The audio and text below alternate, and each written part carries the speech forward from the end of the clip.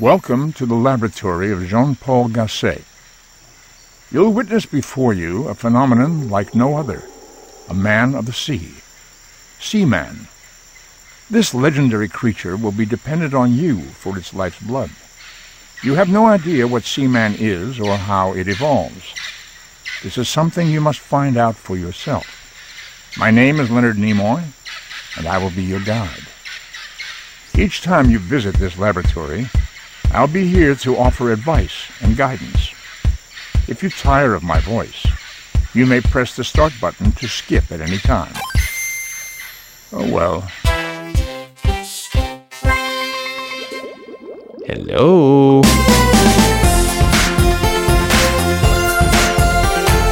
Hey. My fins are frozen. Do something. I'm hungry now. Is anyone out there? Welcome to How Did This Get Played, the show where we discuss the worst and weirdest video games of all time.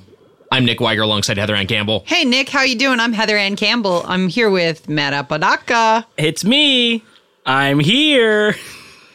This was pleasant. That was nice. That was nice. That was nice. I feel like I've spent the week talking to a friend, so I'm a little bit more comfortable. Foreign experience for you. Nick's shaking. It's interesting to have human conversation versus the conversations that you have with the title character of the game we played for this week, which is, of course, Seaman. First released for the Sega Dreamcast in Japan in 1999, North America in 2000. A simulation game, what we'll referred to as a software toy, where it's just kind of like there isn't a discrete goal. It's just sort of a thing that exists. You tend an aquarium. You raise a fish-like creature who has the head of a man and can speak to you. You can have conversations with them via the Dreamcast microphone attachment as they grow through the various stages of, I guess, evolution, right? It kind of evolves over time. Yeah, first it's a little egg. Yes. And then it pops into a bunch of little eggs. Then it impregnates like a horseshoe crab, like a hermit crab. Yeah. Bursts out from inside that hermit crab, killing it, and forms multiple babies who then kill each other and grow into one or two seamen. It's very nightmarish. It's like from a Junji Ito manga. It's very, very... Look at you. Very morose. I just read one. And to help us discuss this game, actor, comedian, host of the podcast High and Mighty, Raised by TV, and one of my personal favorites, Action Boys, Jon Gabrus is here. Hi, Gabrus. Hi, guys. Thank you for having me. Hi, Gabrus. Hi. I love that the game that I'm the guest on is a game about, like, social skills. It's like, we need to bring in someone who's been to a party. Who's not only been invited, but accepted. Can you tell the Seaman that we're cool? Gabrus, before we discuss more about Seaman, I'm curious about you as a gamer in general. I know you're someone who plays games. Did you game a lot growing up? Yeah, I played way more as a child than I do now. Got it. I still play several hours a week, but I used to play like every single day after school and then all weekend days. Like summers were just either we were at the beach or playing Nintendo in the basement or Super Nintendo in the basement or PlayStation in the basement. And the several hours a week, what are you playing now? Right now I'm playing, what the hell is it called? I sound great. It's Dota Legends something. Oh, you were playing? It's the Steam game. It's right. It's like the Dota Underlings game. I forget what it's called. Is this a MOBA? Is this like the Heroes of the Storm you were playing for a while? No, it's sort of a Dota Underlords is what it's called. Yeah, please. I fucked that up. At least gamers are like forgiving people if you're not smart. Yeah. Don't worry. If you don't get the details. Exactly. You don't have to be precise. This is the auto chess one. I've heard about this. Yes. I haven't played. I don't quite understand what auto chess is, but it's kind of fun. It's sort of like a set it and forget it. It's like Magic the Gathering where you like build your deck, but your deck is players, like is creatures or characters instead of cards.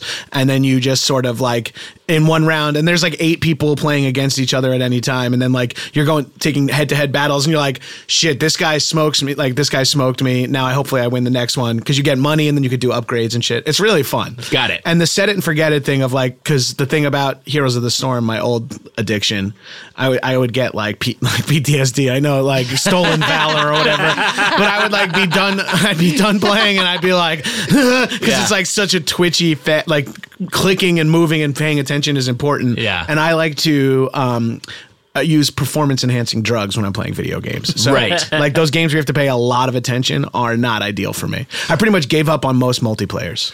Wow. But Heroes of the Storm is a multiplayer. So you basically that and Dota Legends are basically Yeah, it, right? exactly. Yeah. I love role-playing games. I love first-person shooters, but I only do campaigns. Do you know what your transition into Dota was? Like, if I played Final Fantasy Online, it was because I first played Dragon Quest, then I played Final Fantasy games, then I played Final Fantasy Online, and then I was just like fucked. Like, what was your path? I think we'll go before Underlords will be Heroes of the Storm, and I got to Heroes of the Storm via Blizzard, which I'm just sort of like a fanboy of, because like I played all, like those were the games. Once I went to PC off of console, I played. Like college was Age of Empires and AoE 2, Conqueror's Edition, and then nonstop Blizzard games. Just switching whatever the newest one was. Like junior year, Diablo came out. My junior or senior year, Diablo 2, I think it was, came out from my computer for the PC, and I was like, fuck. I had like, I was so pumped. My senior year, I was dating my now wife then, and she would be like, I have to work tonight at the restaurant until 11. Are you going to go out with your friends? I'm like, no, I'll wait for you to hang out. And I'd be like, just like playing video games, like living my best life. I'm like, I have to play video games until I have sex. It was like the most ideal lifestyle. Just play Diablo. My roommates would be like getting ready, partying, going to the gym, and I would just be like, click, click, click, click, click, click. And so then I just continued with those games. Then there was like a year of my life in Brooklyn where I got a vaporizer and Skyrim in the same week. And it was a wonderful, wonderful 6-month experience. I would come to bed at 3 a.m. and my wife would be like, and I'll be like, sorry, I was making gloves. My glove making is through the roof now. Can we talk about, because I know you and I have discussed Diablo 2 before, and Diablo 3, which I know you've also played, but the Diablo 2, which coincidentally came out, I think for the same year as Seaman. So to timestamp it roughly, but what was your main, like what classes were you playing back then? I put a lot of hours into it. Yeah, I put a lot of hours into it, and I'll use this opportunity to talk. I have like a role-playing game issue. Okay. And I think if you guys were therapists, you could unpack and see how this makes sense in my real life. I get to like mid-levels, like 20s and 30s, and then I'm like, fuck, is a barbarian actually the right move? Right. Like, should I be a paladin instead? And then I'll fucking start over as a paladin and like power through and then get to like level 30 and be like, man, the sorcerer seems like the right move. And I'll do that. And then I'll eventually have like all 5. And I'm like, okay, I have to just pick one. And because like that game rewards like perfection, like slowly perfecting your character. I never knew if this was bullshit or not, but what I heard when I was working in game development was someone told me like 80%, I heard this a few times, that like 80% of development is spent on the first third of the game and the last 10%. So it could also be that like you're just enjoying the most fun or the most tweaked part, the most refined part of gameplay. Right, because it does get repetitive. Diablo especially, it's just like, it's literally like plug and play of like, these monsters move the same way, but they're green. These monsters move the same way, but they're blue or whatever. Yeah, a bunch of them are reskinned. Yeah, I know the feeling though, because I've done that same thing in RPGs. Like I've just restarted just to like try to get the perfect, because also Diablo 2, you've got that skill tree. And once you put a point in, you can't respec. You're locked in and forever. You're like, fuck, I should have done like sword and shield. Like that. Exactly. I should have went bulwark or whatever. Yeah. And I think that parallels in my real life, as I am very inspired creatively all the time to put 10% of effort into something and then be like, I don't know if this has the juice. I can't maintain inspiration. Yeah, you have the first 5 pages of like 30 pilots. Exactly. 100. I have outlines of like 4 movies. Right. I'm like, I don't know which one. And then like I have like 11-page final draft documents all over the place. And so I can't maintain creativity. I can't maintain RPG characters, and I can't maintain erections. Seaman might be able to help you with that. Now that would be ironic. So talking about, because you mentioned your vaporizer, I know you are a man who enjoys your marijuana. How much gaming do you do while high? I mean, that's pretty much how you game now? It's pretty much how you play video games? More or less, unless I'm like playing like for an hour in the morning before I have something else to do. Right. Like my wife's left for work and I'm like, oh, I don't have to be somewhere till 2. I won't get high for that gaming session. But like, it actually kind of goes the other way too. Sometimes I get high and then I'm like, I kind of want to just play video games right now. And then it starts it off. But I need like,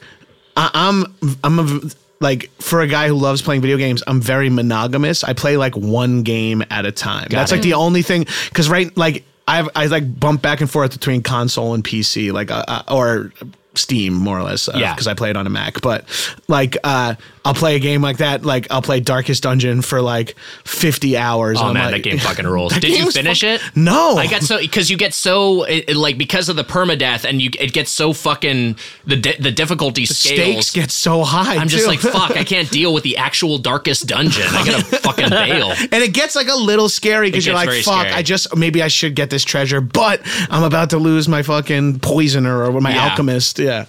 So I like that game. I put in Dead Cells. I put a bunch of hours in, but then I like once I like get really far in it or burn out on it or need like Heroes of the Storm, I got to a point where I was like, I need to break up with you. Like I'm a serial monogamous. Like I think I had a toxic relationship with Heroes of the Storm if I'm going to keep the relationship parallels going. I was like, okay, you actually are, because I would find myself, despite being stoned, when I would like die a bullshit death, when I got like ganked randomly, I'd be like, fuck, and like smashing my desk, and I'd be like, I can't be like this in my life. I'm like, I don't get this mad in any other situation, which means this is bad for me. Yeah. I once got so mad. I think the maddest I ever got at a game, I mentioned my Guitar Hero 99% on expert difficulty or whatever the hardest difficulty level is called, death. But I got super mad at the first Legend of Zelda for NES on the mummy. There's a dungeon with mummies. Or no, it's a dungeons with what are the fucking knights called? I don't know. Dark Nuts? I think they're called Dark Nuts. Okay. Yeah. It sounds like an off-brand candy bar, but yeah, the name of I think the name sounds of those like a Pornhub search Dark term. Nuts. Yeah, Dark Nuts. Yeah. I gotta get this Dark Nuts compilation. So I was. There's this dungeon with all of them, and I just fucking died. I was trying, and I fucking died so many times that I just took the Nintendo cartridge out, and I very delicately took it, and then just walked over to the trash, and then I put it in the trash in the kitchen, and like my dad saw me, he's like, "What are you doing?" So it was like a $60 game. Right? Remember Nintendo? It's funny that video games have always just been $60. They've been the same. The price has been flat. It's not really adjusted for inflation. Right? It's not adjusted for inflation, and the games are getting way more time put into them, and I don't understand. Yeah, and like a full price game in 1986 was the equivalent of like $400. It's like your dad's entire paycheck would go towards one game for a shitty kid. It would be like Christmas would be like, oh, we got 2 games because we would each ask for one. We'd make sure to be like, okay, so we need to like get the family together, me and my brother, and decide which games. Off the most meanest angriest I've ever seen someone. A buddy of mine in high school, he was the rich kid and he had like all the systems, and he got Killer Instinct 64 for his Nintendo 64. And he's like, we used to just go over there and play GoldenEye and WCW NWO all day long. Like, yeah, that was like our favorite fucking game. And Heroes of Might and Magic on a turn-based group game where we'd be like, all right, Sanford, you go in the room and your turn, and then you'd go in and be your turn, and then you'd come out and tag someone, and we would be like watching a movie, drinking beer in one room, and then playing Heroes of Might and Magic one turn at a time. That's awesome. That's awesome. It was such a fucking cool experience. Oh, but I can't imagine having had a friend in college who was also interested in Heroes of Might and Magic. I know, this was a solo high school game for me. This was high school. Okay. It was awesome. In college, everyone on my floor played Age of Empires too. Oh wow! Thank God. And I didn't know anything because. I'll jump back to the angry thing in a second. Yes, please. I went to college. My freshman year was 2000. Was like no, I didn't even have 56K at home, and then I went to college, and I went from like 48.8 or whatever to fucking T1, like with LAN, with everything in a college internet, and my whole game changed. I would be playing these fucking bullshit like multiplayer games, and would be like getting frozen out. Now I have like a college internet, and my mom bought me a new computer. I fucking went apeshit. It was awesome. Like the best internet I had in my life was like 20 years ago living in a dorm. I haven't had it. No. I'm ostensibly wealthy and I can't have good internet in my house. Like, I don't understand. But was it your game anger story? And one of my other friends, my friend JP, who is the most sort of like focused and spectrumy of our friends in games, like he breaks Diablo by like just all he cares about is like keep getting his DPS up, and he's like, right. I'm seeking this suit to do it, whatever. He beats my friend, the rich kid whose game it is, 10 times in a row. We came all to sleep over to watch and play, and it's like 7 p.m. and my friend beats him 10 times in a row, and he just goes outside. He's like a spoiled rich kid, goes outside with a hammer and just smashes the cartridge while looking at us. And the other three of us are like, and this is like in hindsight pretty fucked up. We're like poor kids, and we're like, no, this was our only chance to play that game. Like I played.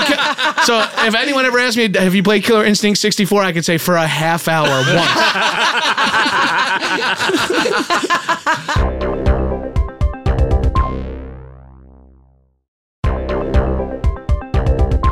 Well, let's move on to Seaman, which was released in 99. I mentioned what years it was released. It was ported to the PS2, I think in Japan only, and also had a Japan-only sequel. Developed by the Japanese company Vivarium. Designer, producer Ute Saito, this sort of enigmatic figure who also was responsible for Ute Tower, Sim Tower, and Heather or Matt or any or Gabrus too. I don't know if anyone remembers this weird GameCube pinball strategy game called Odama. It was weird as hell. No, it sounds fun though, because I used to love like the pinball strategy games on my phone. Yeah, it was sort of this weird ass hybrid game. That Michelle Odama? What are you searching? Why did it autocomplete to Michelle O'Donnell tank top? Matt, your computer is weird. Yeah, my computer's broken, I think. But yeah, that's one of his. I think that's his most recent game. Oh yeah, 2006. Wow. Yeah. And or his most recent full game. It's a tactical strategy pinball game? Yeah, so it just combines those two different elements. I feel like this dude had too many ideas for everybody in the room. Yeah, there's a lot going on in all of his games. Yeah, this guy is like like Luis Buñuel of video games. It's like, all right, cool, man. That seems like you put a lot of effort into it, but I think the way people like to play games is different than what you think. Yeah, right. But this game was not Odama, but Seaman was a huge hit in Japan, at least. It was the third, from what I read, the third best-selling Japanese Dreamcast game of all time. Wow. So it's like a massive hit overseas. The first two must have been, what, Marvel, Capcom, and Shenmue is my guess? Dance? I don't know. I mean, in Japan, Shenmue's a good guess. Yeah, Shenmue's a good guess. I mean, it could be just Sonic Adventure 1. Sometimes launch titles are just huge. Can you pull it up, Matt? I want to know. I need to know what the best-selling games on the Dreamcast in Japan were. Okay, look, there we go. Okay. Seaman, Sonic Adventure, Biohazard Code Veronica, what they call a Resident Evil in Japan, Sega Rally 2, Shenmue. These all track. But Virtua Seaman's Fighter, number one on this list. Yeah, but that's through 2001, and then I think after that's from that point in the Dreamcast lifespan. Yeah, because I imagine Virtua Fighter has a longer tail. Yeah, some of those games overtook it. I House think over of the time. Dead too. Oh. Fucking Seaman, Sonic Adventure. These are Resident all the Evil. I played all these on the arcade, the Sega arcade games. You played Seaman in the arcade, buddy? Yeah, I did. Some guy asked me if I wanted to play Seaman in the arcade, but the console was in his car, so that was kind of cool. I fed this like little human-headed fish thing a bunch of pellets.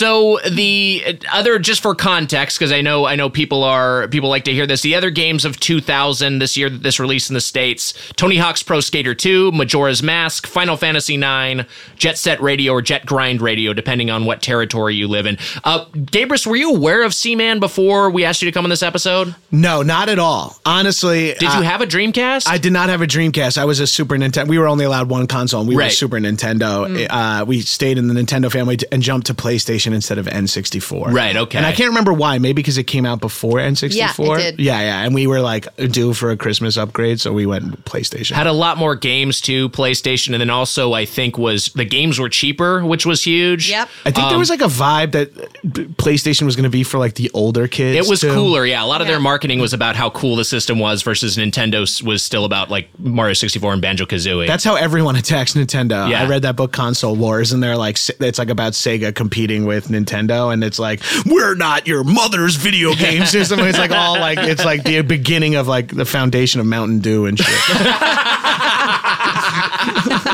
You can draw a direct line from Sega does what Nintendo don't to Gamer Fuel. So the Seaman, and Heather, did you play this game when it was out? Because I played it very briefly at a kiosk, maybe for like a half hour, because I remember I kind of got sucked into it and just like talking at Seaman, but I didn't actually own it. I had a Dreamcast, and the Dreamcast that we used for this was my Dreamcast. Oh, wow. My Dreamcast from Dreamcast days.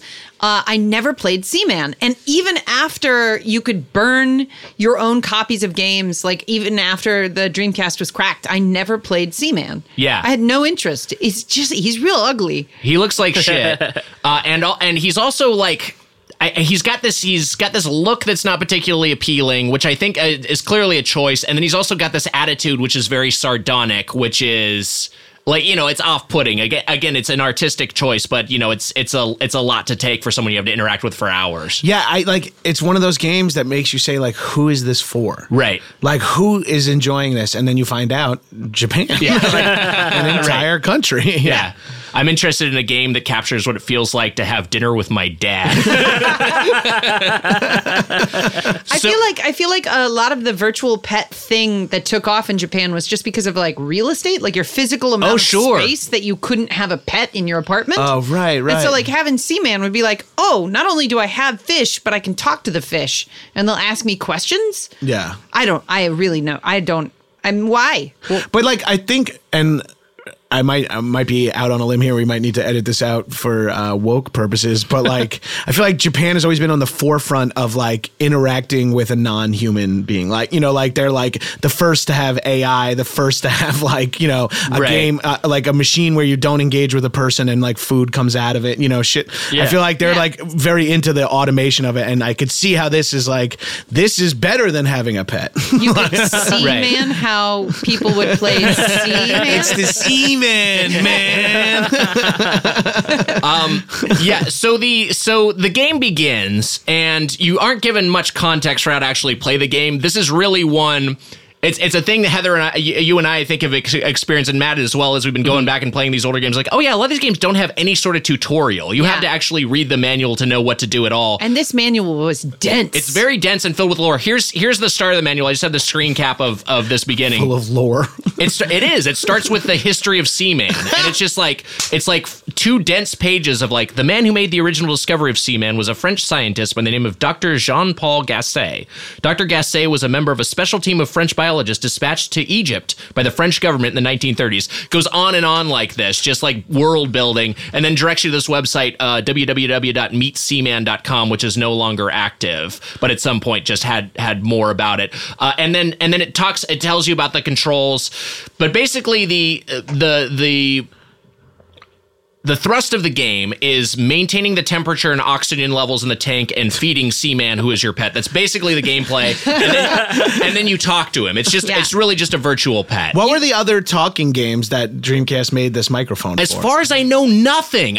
There's basically nothing that used the Dreamcast microphone. Wait, is that real? I feel like there was one other or two other talking games. Because this predates multiplayer, right? Like you wouldn't be able to talk to people. It wasn't for that purpose. Apodaca just looked Dreamcast. He looked up Dreamcast talking games, not Dreamcast microphone games. Yeah, I think you talk to. Apodaca might need to take a Google class. Well, I go to Yahoo first and I Yahoo Google. Dreamcast microphone. Here we go. It's Seaman, Alien Front Online, and Dreamcast karaoke. Yeah, not a lot. Online. See, yeah, that would make sense. You could like scream racial epithets. Oh wait, there's more. Battle Beaster, Christmas Seaman, Dream Key version 2.0, Dream Passport. Holy shit, what? Heather, by the way, you have insane eyesight. Yeah, I don't know how you're seeing it. You're reading that 8-point font from 40 feet away. I'm closer, and I'm like, where is she even seeing that? And you could say like ipsum lorem shit for all I know. I have no idea. So yeah, but it was an underutilized feature of the system. Another thing this game does, which is fairly unique for games of the time, it uses the Dreamcast internal clock. So if you actually are playing the game in real time. It takes apparently about 5 weeks to get through all of it. Like like that much time has to pass in order for Seaman to gestate and grow into an adult, and then eventually, reproduce on his own and escape the cage. But we cheated, and you can cheat. This is a known sort of a thing you can do by manually advancing the system's clock. You just soft reset and advance it a day, and then you can kind of speed through it a little bit. And this is because Seaman tells you when your gaming session is over. Yes, which is like I was saying to Heather before, like. This is the exact opposite that games are programmed to do now. Right. Now, everything is programmed to keep you on the thing. And now this game is literally saying, okay, thank you. You're done. Yeah. See you tomorrow unless you know how to soft reset your Dreamcast and change the internal clock. Right. Heather. The modern version of Seaman, it would be like an app game, and then like Seaman would be say you were done, but then you could buy tokens to would be freemium, advance to the next day. Yeah. But at this point, maybe should we bring Seaman in? Should we bring Seaman into the discussion? Yeah, let's do that. We can bring Seaman into the conversation. This is the sound of Seaman's tank playing on a Dreamcast right here in the room. So we've got a TV set up, and we've got the audio piped into our headsets, and so I have another question for you. Oh, wow. And it's a serious one, so no fooling around. Wow, he's going right for it. Do you like yourself? Jesus Christ! Holy shit. This isn't planned. You can't this plan. isn't. Yeah, this isn't scripted. Yes. You do like yourself? No. I thought you just said you liked yourself. You're not making any sense. Do you like yourself or not?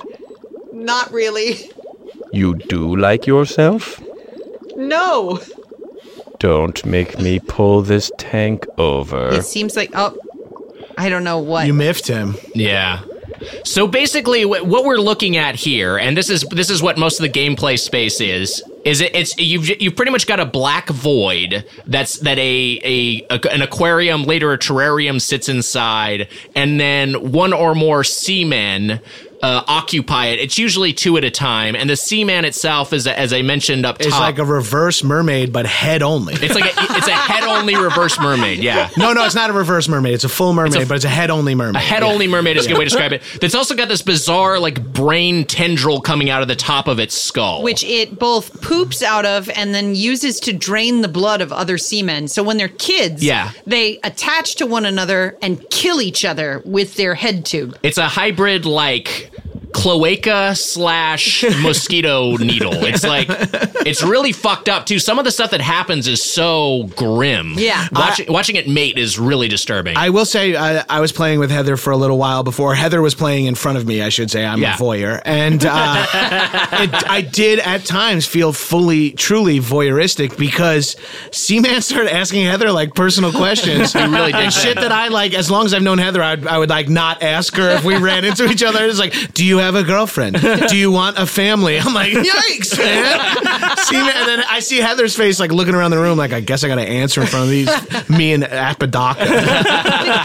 The craziest thing was when it asked me, like, it was like, do you have a girlfriend or a boyfriend? I'm like, I have a girlfriend. And then it was like, oh, wow, it must be hard being a marginalized or a minority within a marginalized group. I really feel for you.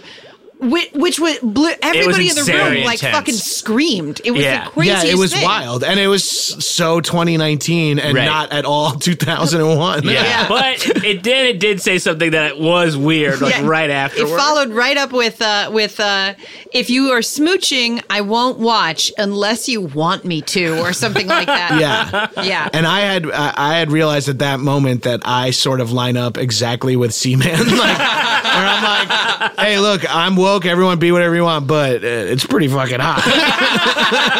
Let's be real, boys. So before you get to this point where he's asking you intense personal questions, the first gameplay phase, Heather mentioned, you set this up earlier. You deposit a bunch of eggs in the tank. They evolve into these mushroomers, they call. There's that Nautilus creature that eats them. They burst out of his chest cavity. He dies horribly. And then 6 gillmen hatch out of the Nautilus's corpse. The first phase the gillmen are in is they're like babies. They've got like baby faces on smaller fish bodies. Yeah. And it's really disturbing. I mean, I can't even imagine. It has to be more upsetting than what the current footage is, and this is upsetting. Yeah. Do you have any clips of what the babies sound like, Apodaca? I do, actually. Yeah, here we go. Play, play, play. Fish. So when I watched some gameplay footage this afternoon, I was like, I'll get super high and watch some of this gameplay footage, come up with some jokes for the podcast. I put it on, and the first thing is that fucking monster blowing up and like shit crawling out of its stomach. It was like very Cronenberg-esque, and I was like, the fuck am I watching? And I'm like instantly bored. I'm like 40 seconds in, so I'm like jumping around, and I'm just like, I can't even play with this right now. So I just like open up another screen on my computer, and I guess I didn't close out of YouTube, and then the baby started talking. I was like, ah. Oh, yeah. And I was like, what the fuck is this game? Are you supposed to leave it on all day? And then because like, if he says go away, he doesn't like... You can just leave it on, and you can just kind of have them hang out. If you like to have just like the sort of virtual fish tank on your TV, I think you can do that. But it keeps going. The events keep progressing if you're away from the game. I should let you guys know that I named them after you. Yes. So if I call Nick Weiger. Hello. Wow. That's me, all right. Half listening, responding in a monotone.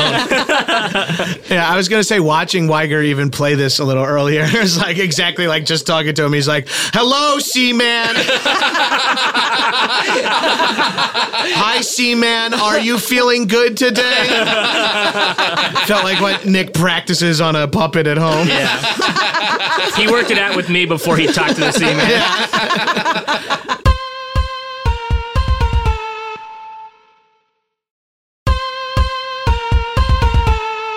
Should we skip it forward a day? What should we do? Yeah, let's skip this forward a day as we keep talking about it. So the stage most people will remember will be the Gillman. Would you like to save and end the session? That voice sounds familiar. That's Leonard Nimoy. And we should talk a little bit about that. So Leonard Nimoy is the singer narrator of Bilbo the Baggins? Game. Yeah.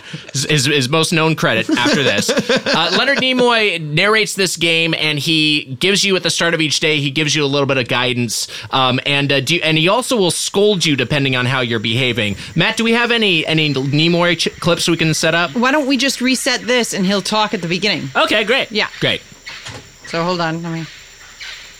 Okay. So I watched Heather do this a few times. She was jumping the day forward. So like she engaged hard with the Seaman, and then when the Seaman would be like, all right, I'm done for the day, Heather would be like, you just think so? And then she would time travel to the next day and then start grilling the Seaman. You start to imagine what that dude's life is like, and you're like, the poor Seaman. And then you start thinking, poor Heather. She's like in charge of like rushing a being through its life and berating it. The truth is, Nick and I started one last week. We and did. I was maintaining him every day. And We played for about 4 hours at Heather's apartment. This morning, that Seaman died. Yeah. So I had to rush through. Oh, here we go. Suicide by police, right? Welcome to the laboratory of Jean-Paul Gasset. Greetings, and welcome back. You're doing a good job. Ew. At the moment, the habitat contains 2 gillmen. They are suffering from the cold.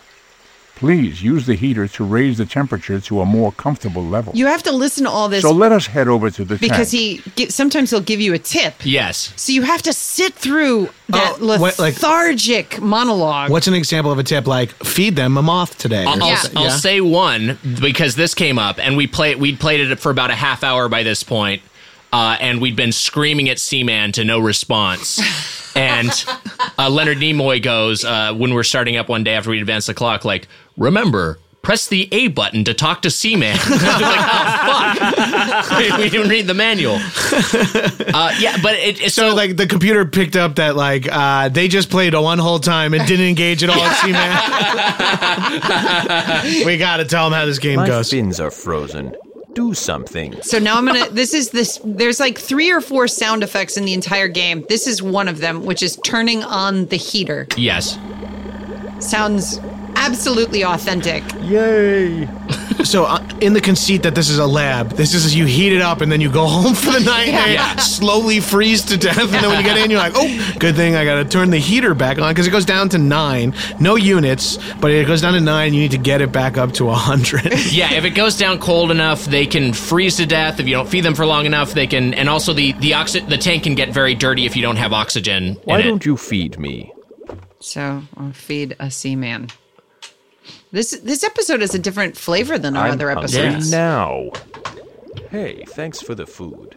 Also, I didn't realize until he was in our headphones that he's super stereo. I'm hungry now. Oh yeah, he is.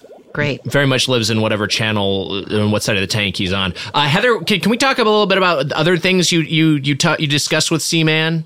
One thing I remember, you and I, when we were playing with him as a baby, he was saying like, play, baby, play, play, play. He likes to say play, play, play a lot. But there's a point, so you can use a hand icon and you can tickle them, you can flick them, you can pick them up out of the tank. There's a point I was tickling one of the babies and he said, bad touch, bad touch. Oh, no. I was like, what the fuck? Holy shit. That's awesome. No matter what I did, he didn't say that. That was only when Nick's fucking around with the Seaman.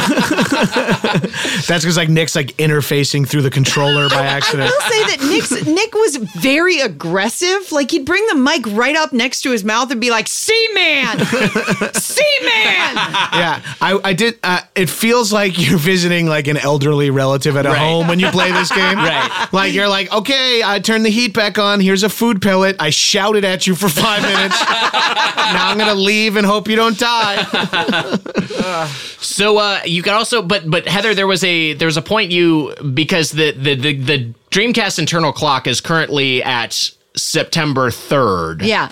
And the Dreamcast came out in 99, 2000. There's a point you told Seaman about something. Yeah, I did. In fact, I haven't told this Seaman about it. We could do it live. Oh wow. Okay. We could see what his thoughts are. Interesting. Let's try that and let's see what happens. So I'll continue. Go up. We'll select a Seaman. Can't you give me a little more oxygen? Oh, let me give him air first. You're gonna need it, buddy. Now, to give air, you just push a button and they get air. Yeah.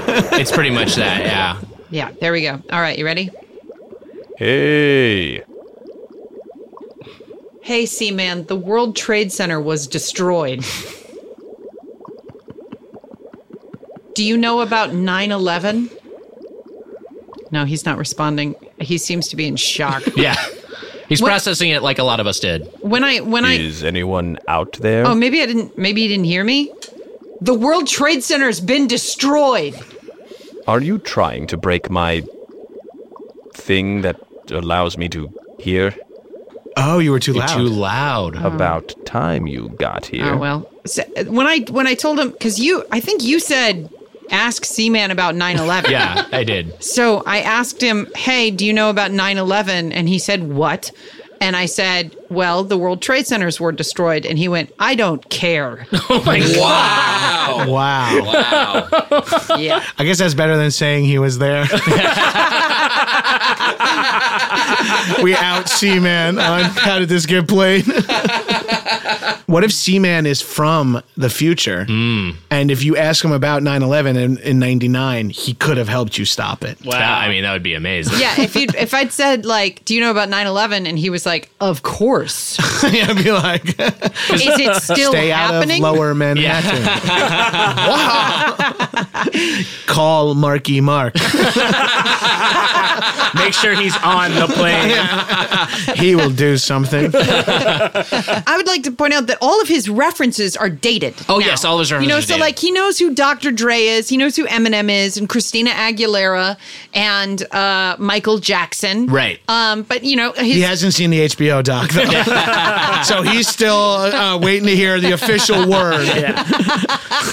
But yeah, it is so that's what I was going to say is because he's curious about dates. He'll ask about your birthday. Yeah. And then if you say like my birthday is August 28th, he'll be like, you share a birthday with Shania Twain and Buzz Aldrin. He'll just he'll know some facts about it. And he knows horoscopes too, because he asked Heather a lot of personal relationship questions like, you're a Scorpio and your partner is a Taurus. Yeah, it was the two of you are polar opposites, but you should communicate freely with one another, and you'll be able to overcome your differences. He monologued at me about my in front of it was really intense. Yeah, it wasn't weird until I looked over at Heather and she was crying. That's when I was like, that's weird.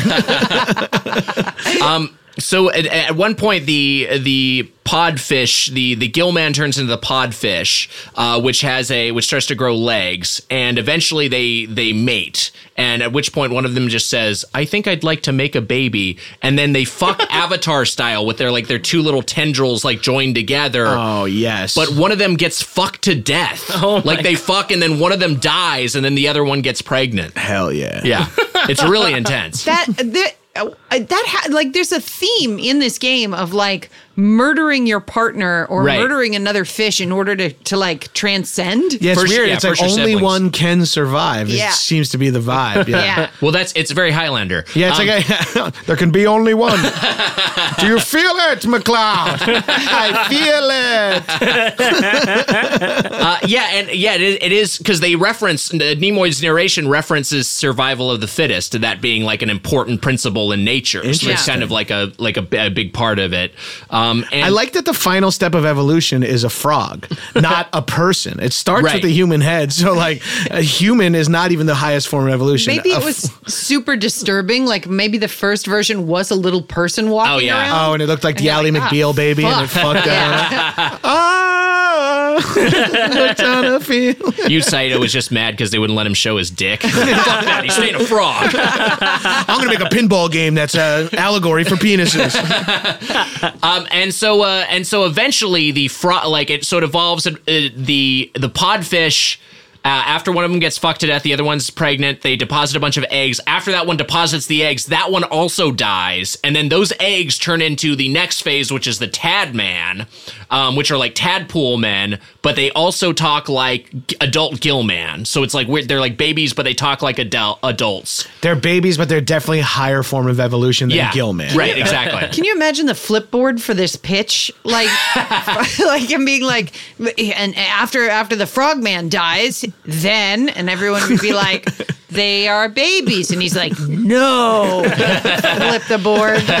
It's like Wayne's World. It's like the gelatinous cube. It's the pitch is what is this fucking game? And then the last phase is the Frogman, which they come back, as we mentioned. But there's the ending of this game, which I watched, is it tells you they tell you they want to escape, and it says, tell me to jump when I say now, and then you say jump into the microphone, and then the Seaman, in its final form, the Frogman form, jumps out of the tank and then goes into the wilderness, and then just sort of there's this little monologue it gives about I'm on Dr. Gastei's island and I'm free. I can accept my fate or whatever, and I've loved spending time with you. It's weird. That's awesome. Yeah, it is kind of that fucked you up, right? When your Seaman left the tank? Yeah. You were kind of empty nest. You started picking up weird hobbies around the house. Poured yourself a Chardonnay. Keeping his terrarium exactly the same. It is crazy though, because it is just basically you're raising a pet, and it's through all these various phases until eventually you let it go. But so much of the game is just interacting with this thing where it's just talking at you very aggressively. Did you have were there any other interactions you had with Seaman that stand out in your mind? He asked me about what kind of cake I like. Mm-hmm. At one point he was like, do you like devil's food or angel food cake? Oh yeah. It was just apparently every day he'll just ask you a new set of questions and build this database of who you are, and then those things will sort of interact with one another. I read a vocabulary primer of all the words it knows. All the words that he knows, and he would know things like here we have it up. He'll know Braveheart, Buffy, Buttercup, Cambodia, right, Cameron Diaz. But then he also knows Nazi, cock, right, Hitler, fuck, and then Oh, yeah, he knows some racial slurs. And he knows racial slurs, none of which I can't. I'll say them. I just can't read it. Zoom in so I can say the slur.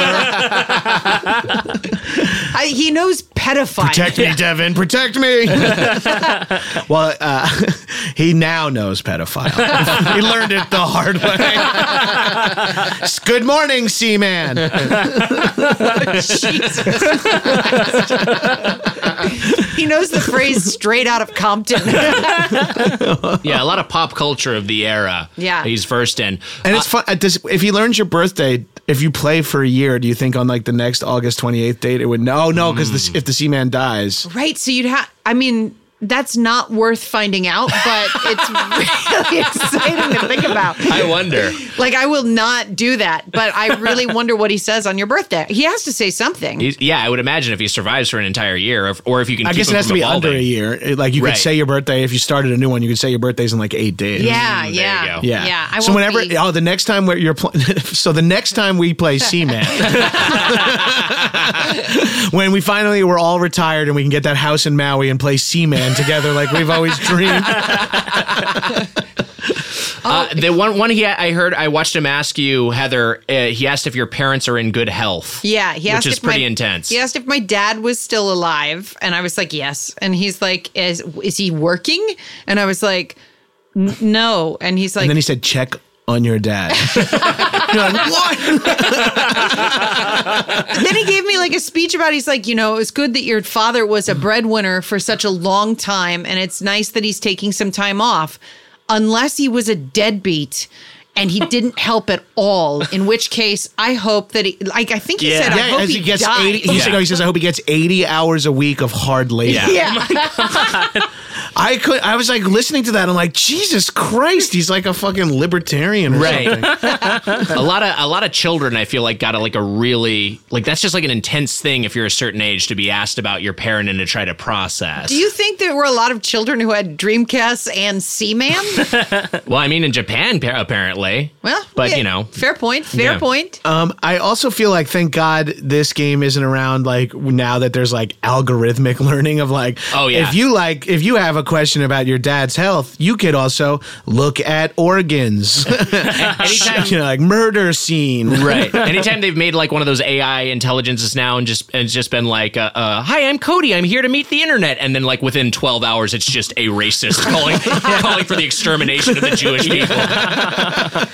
If this game were made today, though, it would also sell your data to every corporation that would buy it. Oh, for sure. You'd have Like, to happy birthday, Heather. It's us, Claire's Boutique. you'd have to agree to a thing that was like very long at the top, Right. and then you'd like weeks later you'd have like a bunch of ads, like Yeah. flyers in your mailbox. Oh, it would serve you such specific ads. Yeah. Right. Yeah. No, I'm glad it came out when it did. It's it feels good of very its time. charming. I'm a Scorpio who's in a relationship with a woman. I'm a woman too, and I feed my Seaman. Like one of those shirts that just. I am way a too lesbian long. Scorpio, and I feed my Seaman. The art on it is a minion is the Grim Reaper for some reason. And it's in Comic Sans. Yeah. It's like using the extrapolation of Nick asking it exclusively about killing himself and minions. there was somebody online wrote that that there is a programming feature for if you are depressed and suicidal that he will talk to you. Oh, interesting. And I don't know. I mean, it's one of those internet rumors from the early 2000s, so it probably isn't real. But there was like apparently a story of like somebody who was talked down by Seaman. Oh, Yeah. Holy shit. Because Seaman had the opposite effect on me. I felt my hand going towards my gun the whole time we were playing. He saved one life and ended hundreds of others. Well, let's get to our thoughts on this game. It's time for our review crew.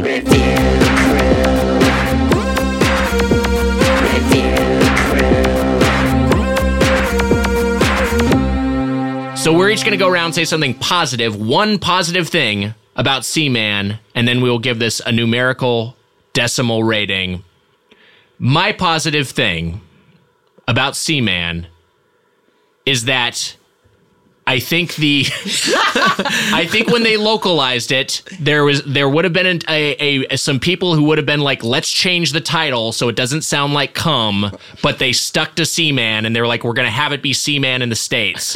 And so I admire them for sticking to that. I think the game is interesting and of its time, and I'm glad it exists, even though it's rather miserable to play from my perspective. For that reason, I'm going to give it a 5.1. All right. Heather, go ahead.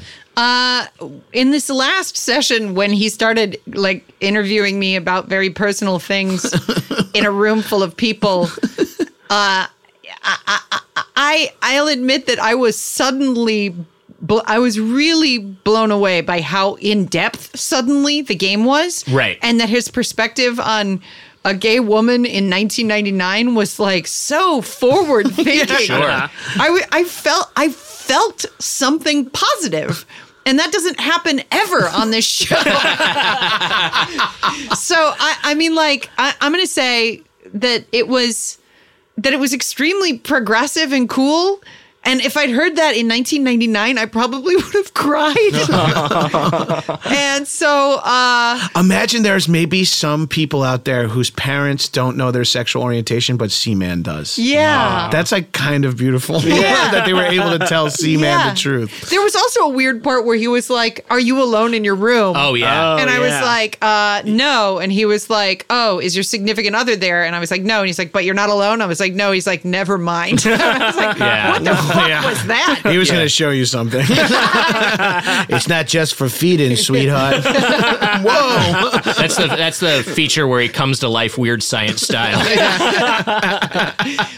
But so I'm going to give it, I think, like a respectable 6.5. Yeah. Which I think would have been the score I would have given it at the time. Yeah. Like, this was the best experience I've had on this show so far. Matt Apodaca.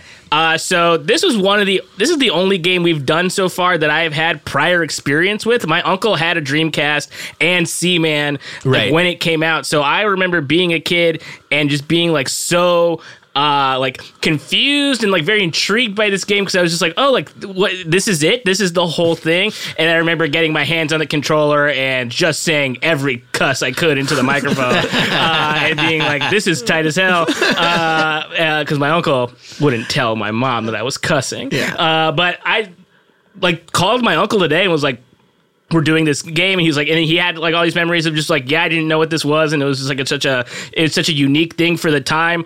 I think I got to give it a high score too. Like this is a solid 6 because it's not it's not a bad. I don't know if it's a game. It's an experience. Yes. It's certainly an experience, but it's very interesting. And even, 19 years later at this point, it kind of holds up and is a very interesting. This would be cool today, I think, if they like made a new one. Yeah.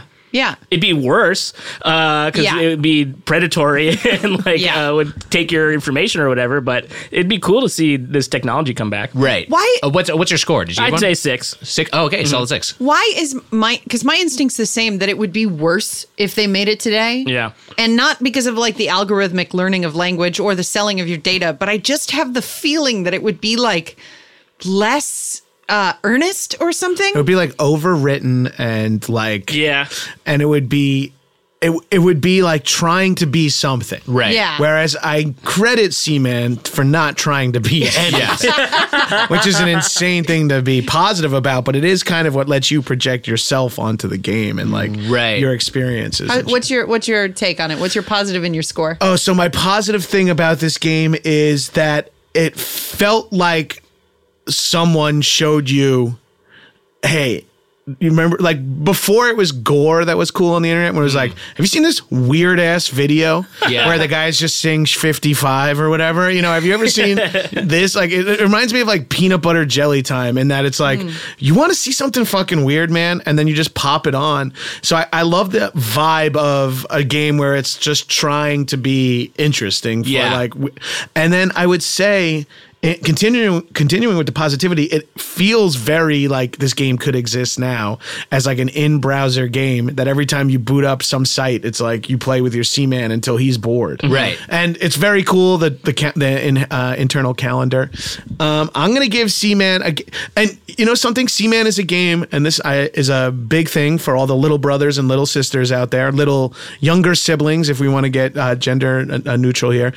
For all the younger siblings out here, it's a fun game to watch. You don't even have to play it. Oh, that's true. Playing it versus watching it is almost, the difference is almost zero. Yeah. It's almost better to have someone else play it so you don't have to say anything personal about yourself. But it is a game you could play like in a group, and I think would be a fun game to throw on. Yeah. Yeah. Yeah. So I give it a 5.9. 5.9. All right. All right. Good. Decent scores all around. It's out of 10, right? I should have asked that. Yeah. Well, I mean, it's out of a million, Yeah, but it's out of a okay. million. but still, these are good on our scale. Yeah. But hey, those are our thoughts. And Heather, perhaps we're mistaken. Yeah, perhaps we're mistaken. Perhaps you're mistaken. It's time for Maybe We're Wrong.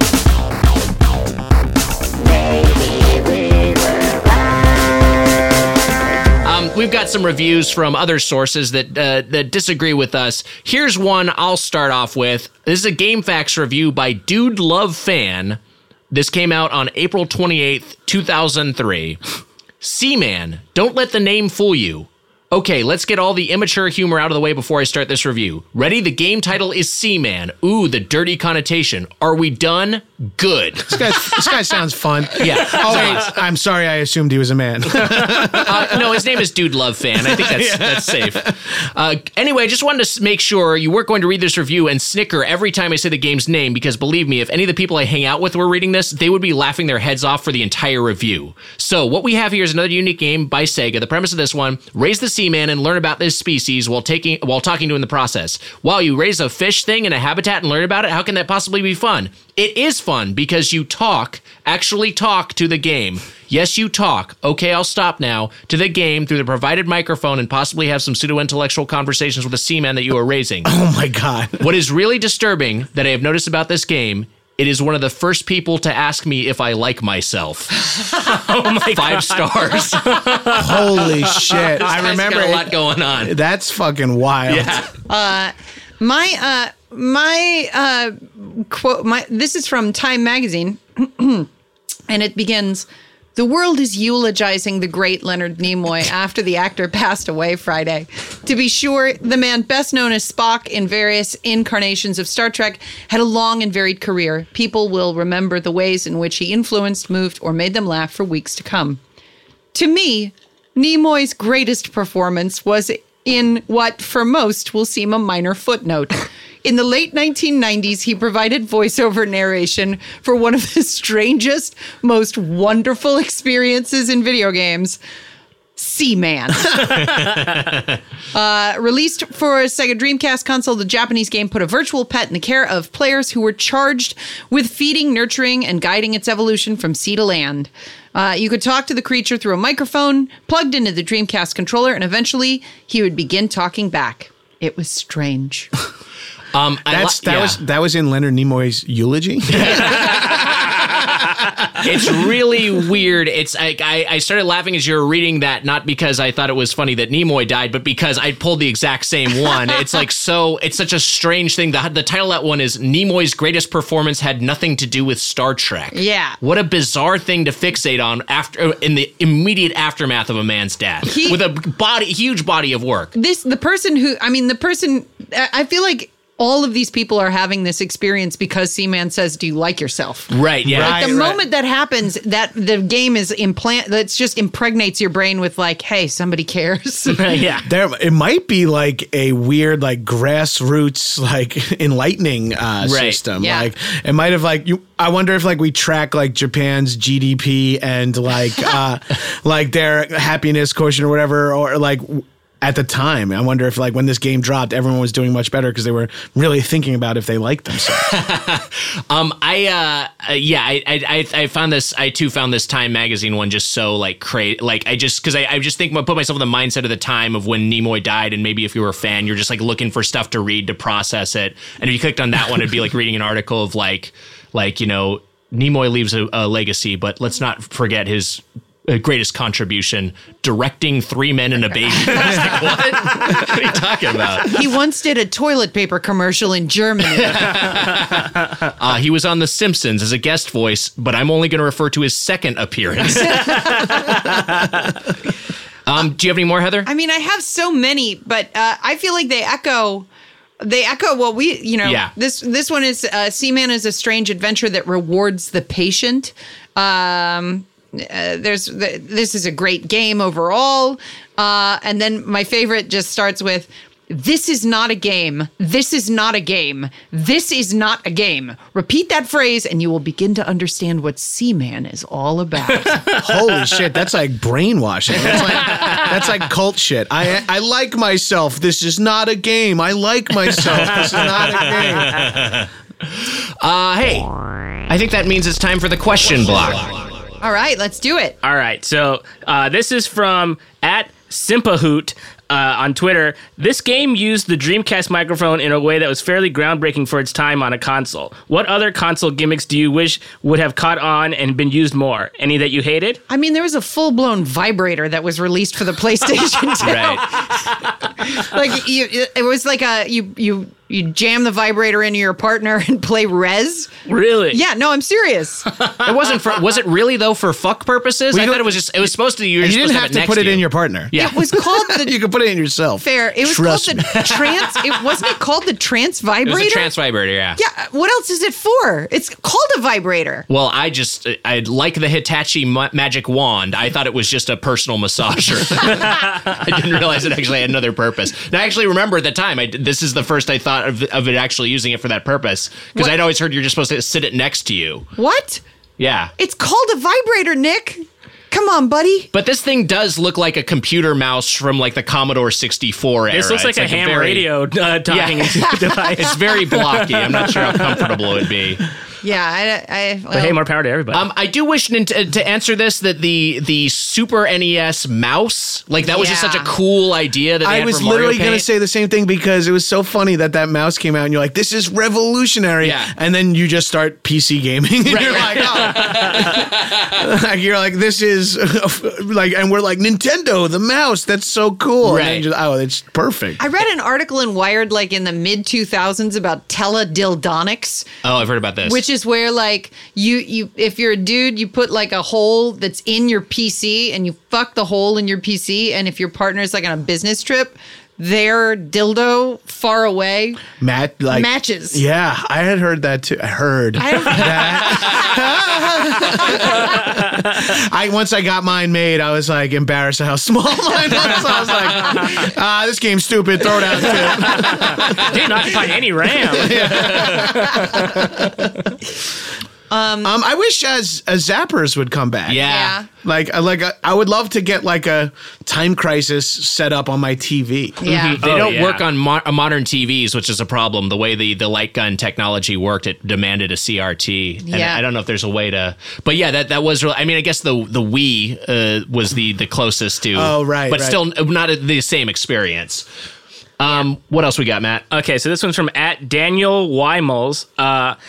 Where were you guys Dreamcast owners, and what was it like coming to terms with Sega's end as a hardware developer? I wasn't just a Dreamcast owner. I got a Dreamcast on launch day. Wow. And $99.99. I picked one up, and I bought four launch titles. I bought NFL 2K. I think that was the first one that was out, and I bought Sonic Adventures, Soul Calibur, which ruled, and Ready to Rumble Boxing. And I played the shit out of all of them. I thought the Dreamcast was going to take over the world. I thought it was going to be fucking, because it was just it looked so much better than the PlayStation. But then everyone was just waiting for the PlayStation 2, partly because they also wanted to use a DVD player.